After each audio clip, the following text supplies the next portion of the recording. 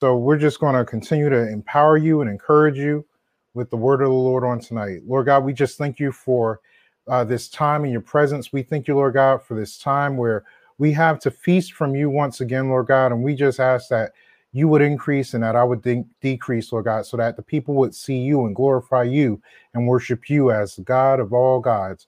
God, we thank you and we praise you, Lord God, that there is none like you. There is none beside you. There is none holy like the Lord. So, God, we just thank you and we praise you for everything that you're going to do and say on tonight. In Jesus' name, pray, amen. Amen. And so tonight, I want to look at Malachi, the 4th chapter, coming from the 5th to the 6th verse. I'm going to put it on the screen. Amen. And this is coming from the New King James Bible. Coming from the New King James Bible. And so it says, "Behold, I will send you Elijah the prophet before the coming of the great and dreadful day of the Lord. And he will turn the hearts of the fathers to the children, and the hearts of the children to their fathers, lest I come and strike the earth with a curse." Amen. Amen. And so this morning, Apostle talked about Elijah and the widow woman, and how God has provided a stimulus package for each believer that trusts and believes in him. But sometimes I like to just remind you that some people have forgotten the works of God. They've forgotten what God has been able to do historically in not only their lives, but in the lives of those before them. And because they've forgotten and they don't remember what the Lord has done, a lot of times they stray from him. They stray from the path of the Lord. And so God really wants us to come back into faith with him again, come back into believe in him again. And this is just continuing a part 2 of It's Time to Believe Again from the last time that I ministered. And so I want to remind you of even in 2 Kings, the book of 2 Kings, the 22nd chapter, in the 23rd chapter as well, where we had this is part 2, Brother Edwards. And so where you had the Josiah, who began to reign when he was 8 years old, but what he didn't do it when he was 8 years old. He did it when he was in his 20s, because it says in the 18th year of his reign. That's when we find out that he begins to do these things in the 18th year of his reign, that he begins the reforms. One first finds the word of God again. He finds the word of God because the people of God had not been living in the way of the Lord. They had been living according to their own desires, their own passions, their own opinions. And Josiah, is having some reconstruction work done on the temple. And all of a sudden, one of the people finds the scroll, finds the book of the law. And when he finds the book of the law, then he brings it to Josiah, which is read to Josiah. As it's read to Josiah, all of a sudden something sparks inside of Josiah to the point to where he rips. It says he tore his clothes. He tore his clothes. And it just starts a trajectory for him to return back to the ways of the Lord, because he recognized in reading the law and reading the word of God that there were some things, there were some places, there were some thoughts, some behavior patterns. The way that they were conducting themselves wasn't exactly as God had laid it out for their ancestors. And it was because they had departed from that. Because then when you read further in chapter 23 then goes into more detail as to what was exactly going on in society at that time. And I really believe that we're in those days now. We're actually in those days now where the people have forgotten, even the people, those that are supposed to be the people of God, they've forgotten the works of the Lord. They've forgotten the faithfulness of our God. And because they've forgotten, they're starting to lead themselves. See, in Romans, Paul tells us that as many as are led by the Spirit of God, those are the sons. Those are the children of God. Those are the people who are the children of God. But if we're led by the Spirit of God, and that shows that we're the children of God, then if we're being led by ourselves, then we are just but men. We're just but humans, And so we're not subjecting ourselves Because see, you have to willingly submit yourself. You have to willingly surrender yourself to God. And that is something that these days, nobody wants to hear it. Nobody wants to hear it. Everybody wants to hear, do what you feel. But sometimes what I feel may not be what God wants. And we have to get into the place to where we stop trying to follow our own heart and our own passions and desires, especially if we know you're not submitted to God, because when he starts to speak to you and try to direct you to do certain things, you resist him. James tells us, resist the devil, not resist God. It says, draw nigh to God, submit yourselves to God. But people are not doing that these days, because everybody's trying to be so politically correct. And I was talking to my wife the other day, and I said, it just dawned on me that our society is weak because we're not submitting to God. We're not following the way of God. And because we're not doing the things that God desires for us to do, our society is weak. We're weakened.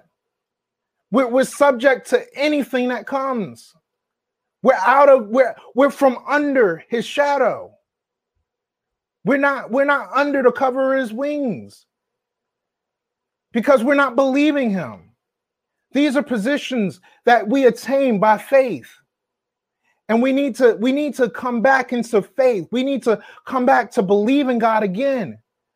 When I think about even in the stories that my grandmother, my father's mother tells me, she tells me about the days, years ago in the city of Newark, and how, and those of you that are not from New Jersey, Newark is probably the equivalent of Nazareth. Okay, remember how they say, can anything good come from Nazareth? Newark is kind of the equivalent of Nazareth. Okay, Nazareth historically was a place of thieves and robbers, and it was a place where you get jacked. Okay, and so my grandmother, though, tells me about a time where revival had hit the area. She tells me about a time where revival had hit the area, where God was moving strongly in signs and wonders through a man of God named Apostle Arturo Skinner. And perhaps wherever you are listening, maybe Apostle Skinner had established or planted a ministry in your town, because he planted ministries all over the world. And they're sons and daughters of his in ministry that started in works all over the world. And so my grandmother tells me about this man, Arturo Skinner, and tells me about the things that happened during his ministry, how blind eyes were opened. Then she tells me how people that couldn't walk, all of a sudden they could walk again. And then she tells me about how there was a supernatural phenomena of crosses in the window, but there was no cross in the window. But God supernaturally caused a cross to appear, the shadow of a cross to appear in a window when there was no cross in front of that window and no light shining on it. But the glory of God was upon that house. It was upon that church. And God started to show himself strong in this area.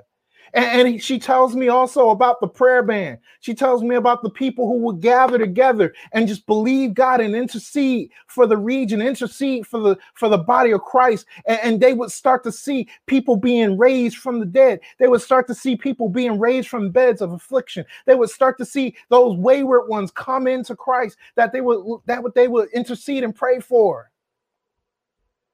Come on now. And it's those memories, it's remembering that history in the 20th century. And it even rings more true to me because somebody I know and trust was there. But see, if you don't know your history, then you will forget your identity. And see, the people of Israel in the days of Josiah, and even in the days of Elijah, as Apostle had read this morning, when the people during those times had forgotten the faithfulness of God, they had forgotten the history with God. They had forgotten what God had done, they'd forgotten how he had been the one who enabled them to cross the Jordan River, and then they set the 12 stones as a memorial to remember that event. But they forgot because they stopped reading. They stopped reading the word of God. They stopped. They put it down on their coffee tables for ornaments and all. You remember going to people's houses and seeing that big Bible, the big King James Bible on a coffee table, and depending on whose house you went in, that King James Bible was dusty. Maybe not your house, but maybe somebody you know. But they stopped reading. And the sad thing about our generation is we stop reading. We have audiobooks and we stop reading. You ask somebody, hey, have you read this book? Yeah, I read it. They listened to it. They didn't read it. They listened to it. And they let whoever was narrating read it to them. But we can't stop reading the word of God. Because then in 2 Kings 23, it tells us what was going on inside of the temple. What was happening inside of the temple. There were articles in the temple dedicated to Baal, Asherah, and the stars. What are occult objects doing in the house of our God? Yahweh, Jehovah. What are occult objects doing in there? They're not the same. And even some people I've heard from, some of my generational peers, they say, well, they're all roads lead to the same place. No, it doesn't. Jesus told us very plainly that there is one way. There is only one door. It says if you come through any other door, you enter in as a thief and a robber.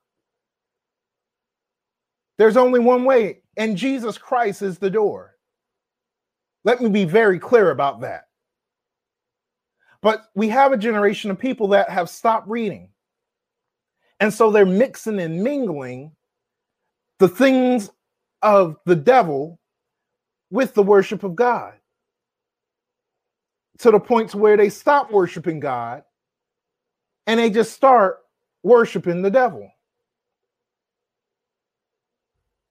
And we have to be very careful not to contaminate our worship. We have to be very careful not to contaminate our faith. Romans tells us, Paul tells us in Romans, he says, faith comes by hearing, and hearing by the word of God. So what does that mean? That means that if I'm not hearing and I'm not reading, if I'm not reading the word of God and I'm not hearing the word of God, then I won't have faith to believe God. When situations and circumstances come, because they will come, because in John 16:33, Jesus says very clearly, he says, in this world, you will have trials and tribulations. But then he says, but be of good cheer. Why? You can overcome because I overcame. I've already set the pattern. I'm already setting and leading by example. And so when you look at 2 Kings 23, and you look at the fact that they desperately needed to be revived. They desperately needed to see God move again. And Josiah started to facilitate revival by reforming society, by reforming the standard of worship. And so we need reformers. We need some reformers that will go into every sphere of society and tell those devil worshipers, tell those unbelievers that I come in the name of the Lord of hosts. That I'm not religious at all. But I have a vibrant relationship with God. I have a vibrant relationship with God that empowers me daily. That empowers me daily. And that causes me to believe God so much to where God can't help but show off in my life. What do you need me to touch and agree with you about?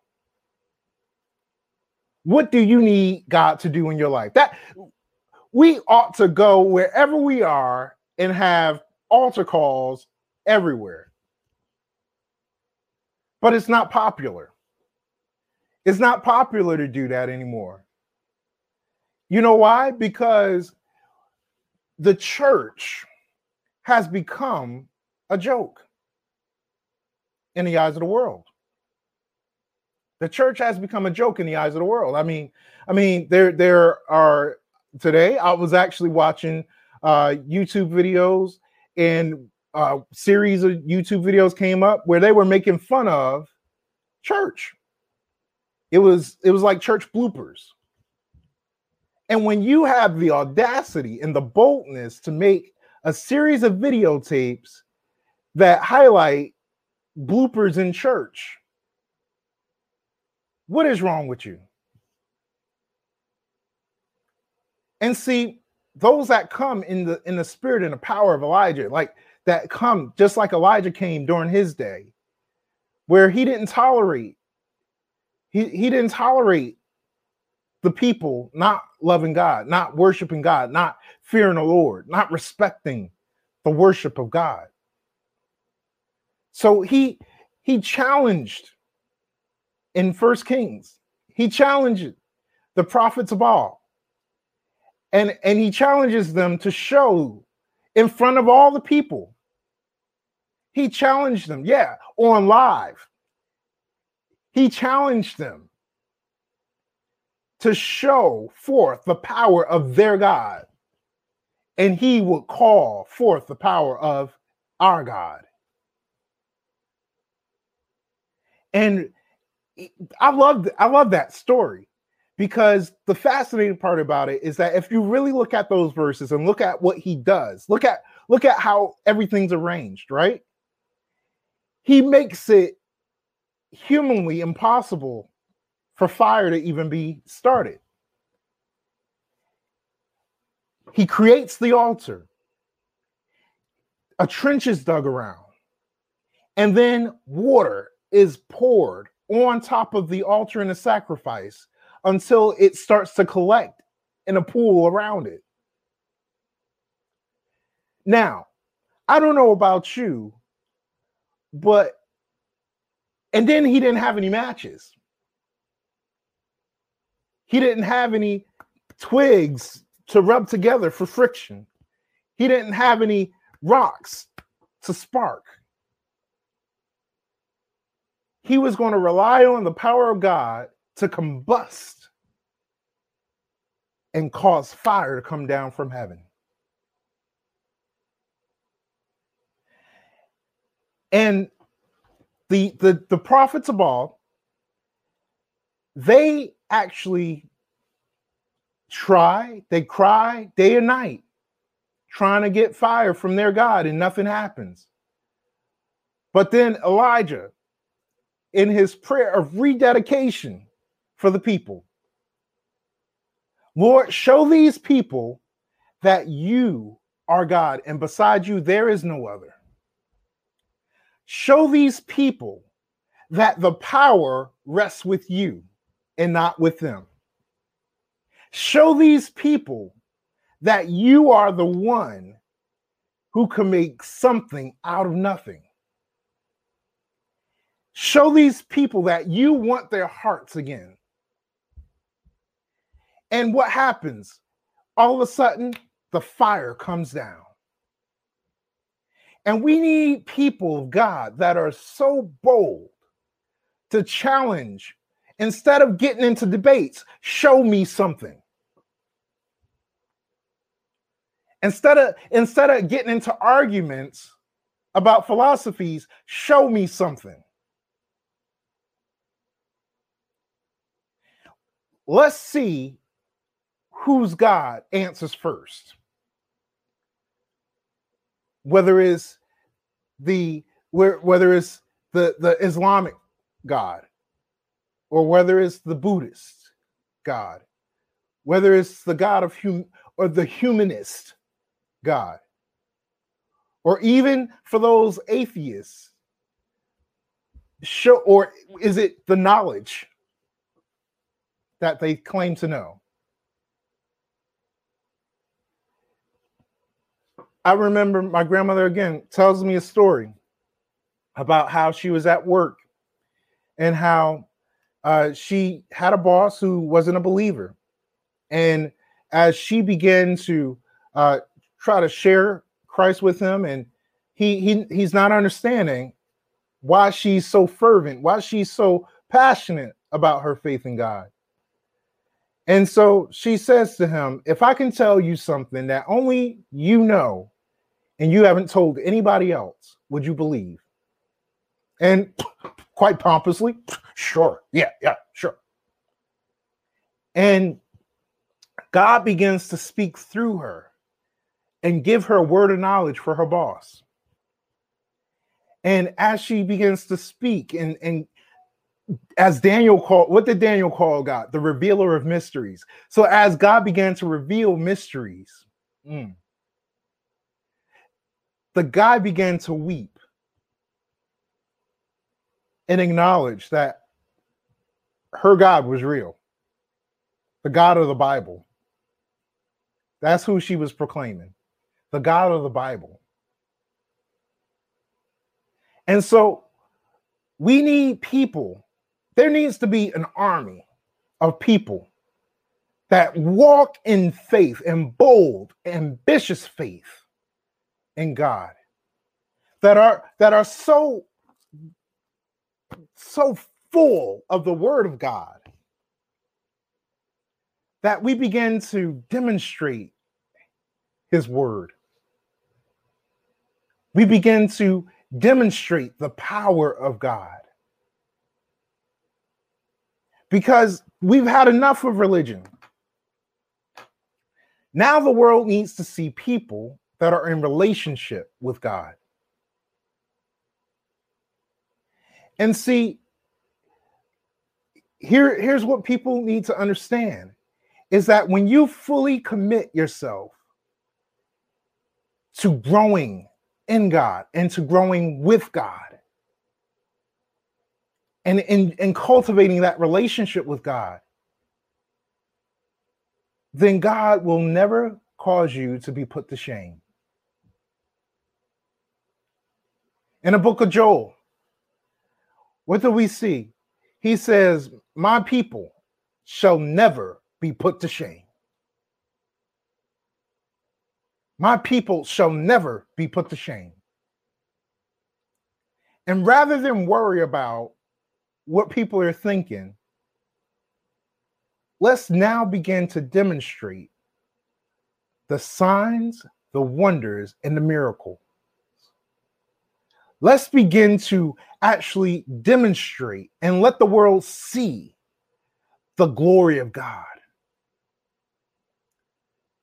And I know a lot of you have been turned off because what some people have done is some people have actually made it a show.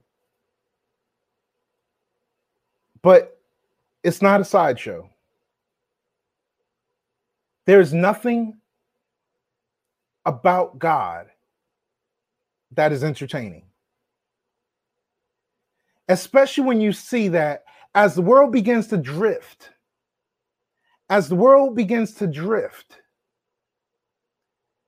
then there is a reduction in the miracles. When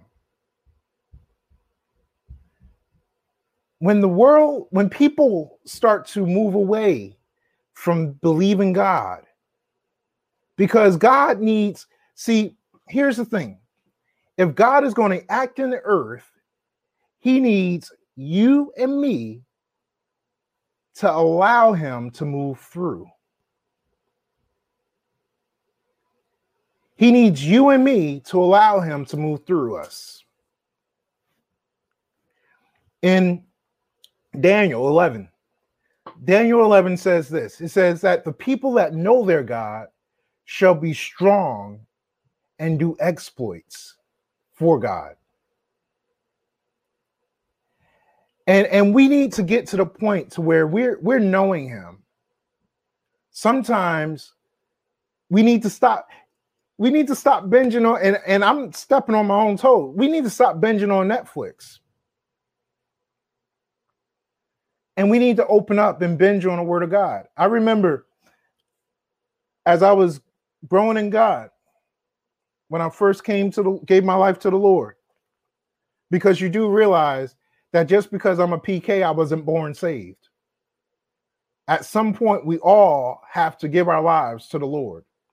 And so as I began to grow in God, after I gave my life to the Lord, and I remember spending hours upon hours just reading the word. And as I began to read, the same thing that happened to Josiah, where it's like that fire just sparks in your heart. And the light comes on. And you just get so excited to where you can't put it down. And even if it's reading the same verse over and over again, I said to my wife earlier today, I said, it's something how to be a generation that claims to know so much, we really show that we know nothing. We're wise in our own eyes. We claim to know so much better than previous generations, to where we decree, hey, this is no longer necessary. That is no longer necessary. But think about the results that generation had, that you're saying that's no longer necessary. Think about the results they had. I think about the results of my grandmother and my grandparents' generation, and how they had signs and wonders and miracles. As a matter of fact, during the 50s, the late 40s and into the 50s, the 60s, and the 70s, they experienced great healing revivals. Yeah, great healing revivals. And great miracles, signs, and wonders, great moves of God happening throughout those decades. And they would turn off their TVs. They would fast, abstain from food for days. They would consecrate and commit themselves to the Lord, because that's how much they wanted him. That's how much they wanted to experience him. And we need to have that hunger. We need to have that. And here's another word that has been put down, but we need to pick it back up, because desperation is not always a bad thing, especially when you're desperate for God. When you desire God, when you yearn for God to move in your life. And we sing these songs. We sing these songs. I see you move mountains, and you'll do it again. But we're not positioning ourselves to where God can do it again. And you have to, and I pray, and in my prayer, in my opening prayer, you heard me pray this, we have to decrease so that God can increase. We have to decrease so that God can increase. I shared with a friend a week, that scripture from another translation, because it just burned in my heart. So it just burned in my heart. And I just felt like I just had to share it, because it just sums up exactly what God has been speaking to me personally. If we're going to experience revival, if we're going to be walking, breathing, living revival carriers and glory carriers, then we have to learn how to decrease so that God can increase. That's John 3, verse 30. John 3, verse 30, and I'm going to put it up for you. because I seriously think that everybody needs to see this because it's a good one. Amen. John 3, verse 30. Amen. And this is coming from the Message Bible. And it says, this is the assigned moment for him to move into the center while I slip off to the sidelines. Look at that. This is the assigned moment for him to move into the center while I slip off to the sidelines. See, God will begin to move through you when you no longer become the most important person in your life. I know the most common phrase that we're hearing these days is self-care, but what would happen if I cared for my spirit and I slipped off into the sidelines? So I did all that was necessary to slip off, to not become the most important person in my own life. But God becomes number one. And when God is first, then he'll bless the rest. There is no other person whose shadow has such an impact like the shadow of God. We look at in Acts where Peter's walking down the street and he was a man in relationship with the Lord. Peter's walking down the street, and as his shadow was cast over people because he was under the shadow of God. He was in such a relationship with God to where God was on top. God was above him, and he just got the overflow. If you will surrender yourself to God, if you will believe him again, then you will get some glory overflow in your life. You don't have to be the most important person in your life. Let God be the most important person in your life. Let his glory overshadow you so that his glory can just some runoff, some glory runoff. I want some glory runoff. Where even my shadow being cast on, he didn't even have to touch them. His shadow being cast on people. They got delivered from demons. It's in the book. It's in the book. They got healed from sicknesses and diseases.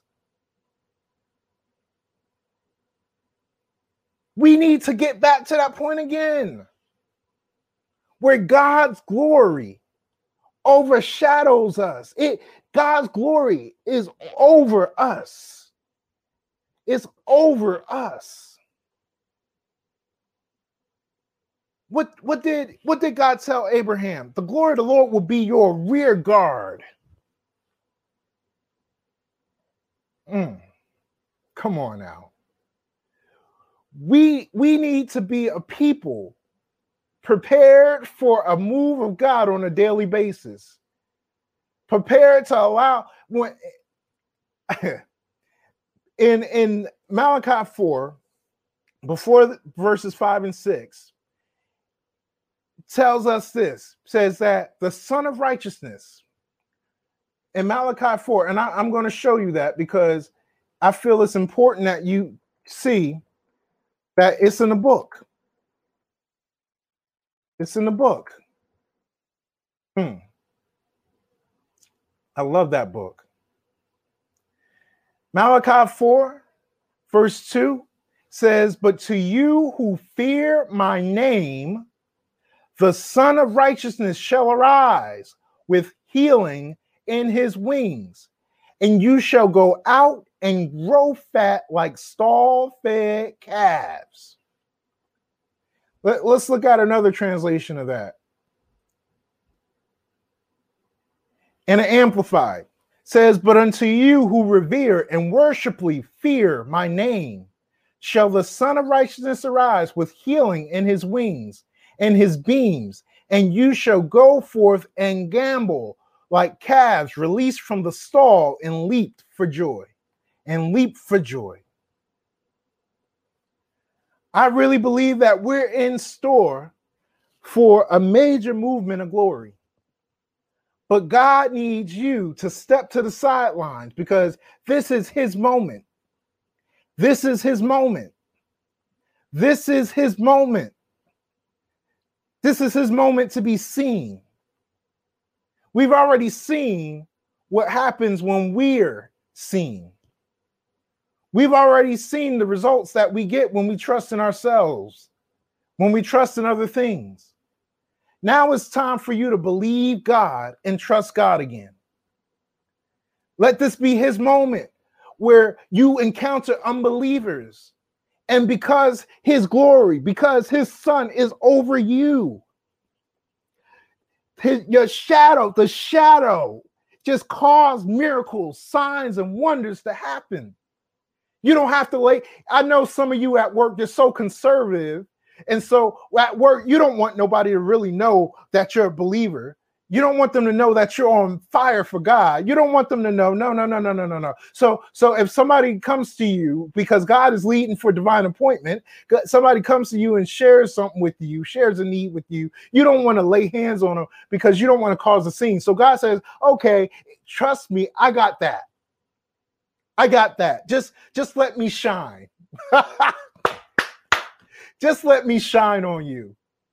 Let me shine on you. Let me show you what I'm capable of when you let me shine through you. Shine on you and shine through you. Woo. Woo. God is good. God is good.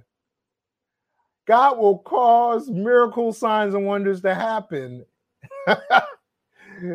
God will cause miracles, signs, and wonders to happen because we're walking.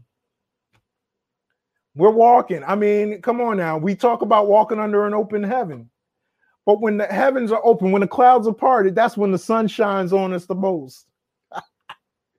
And we read there where it says that his son, the Son of Righteousness, would arise with healing in his wings and his beams. The effect of that sun would cause healing to happen. And ain't nobody got to lay hands on you. I know some of you, trust me. I grew up hearing, don't let anyone lay hands on you suddenly. I remember hearing that. But God says, I don't have to lay hands on you to cause a miracle to happen in your life. That's why even there were times where Jesus wanted to show us the many ways that miracles happen. And sometimes he just spoke the word.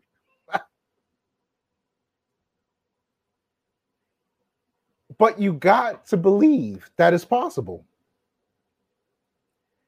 You got to take your logic hat off and put your faith hat on. Because sometimes we can doubt ourselves out of a miracle.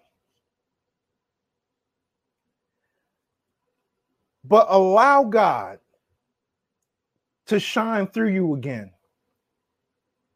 Become that reformer and that revivalist. Reshape society in God's image. You are in government, you are in education, you're in entertainment, you're in the various areas of society because God has you on assignment.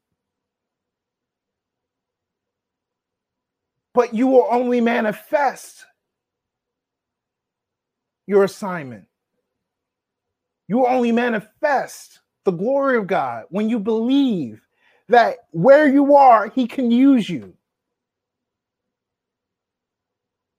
That's why I believe that within the next 10 to 20 years, we're going to see the church outside of a building. We're going to see the church in operation outside of a building. The last year has shown us that the building is temporary, but the church is eternal. But God needs people who will recognize that they're sent into the earth on assignment. And it's time to manifest that assignment. It's time to let him shine through you. This is his moment. Step aside. Let him move to the center while we move to the sidelines. Decrease so that he can increase in your life. Let him be the one that the world sees when they see you. I always bring this out, how in the scriptures, you think about how when Jesus was ministering and John the Baptist was alive,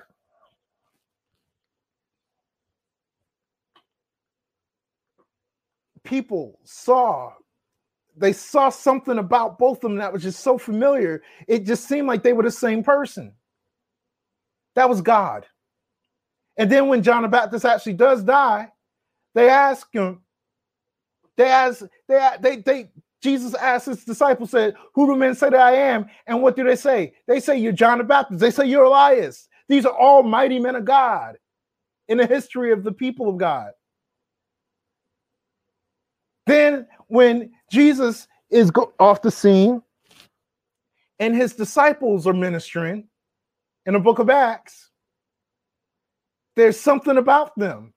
When Peter and John are at the gate of the temple and the man gets up and they're like, wait, didn't we kill Jesus? Who are these guys? We know they don't have a master's degree in divinity. We know they don't have a PhD. We know they're not from this school or that school. They didn't sit at the feet of Gamaliel. Who are these guys? And they said, they've been with Jesus. That's all we know is something about them just says Jesus. There's an identifier on all the people that God will use. On all those people, there's a residue. There's a residue from the glory. It causes God to be seen so much to where they don't know how to label you.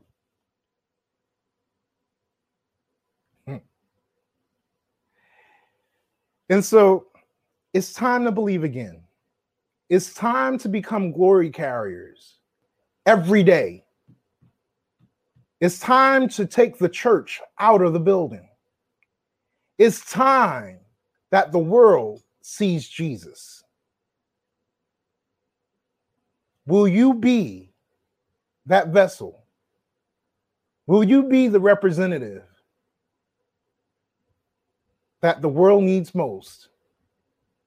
We're in an age of spiritual darkness, where regardless of what nation you're in, laws are being made daily to limit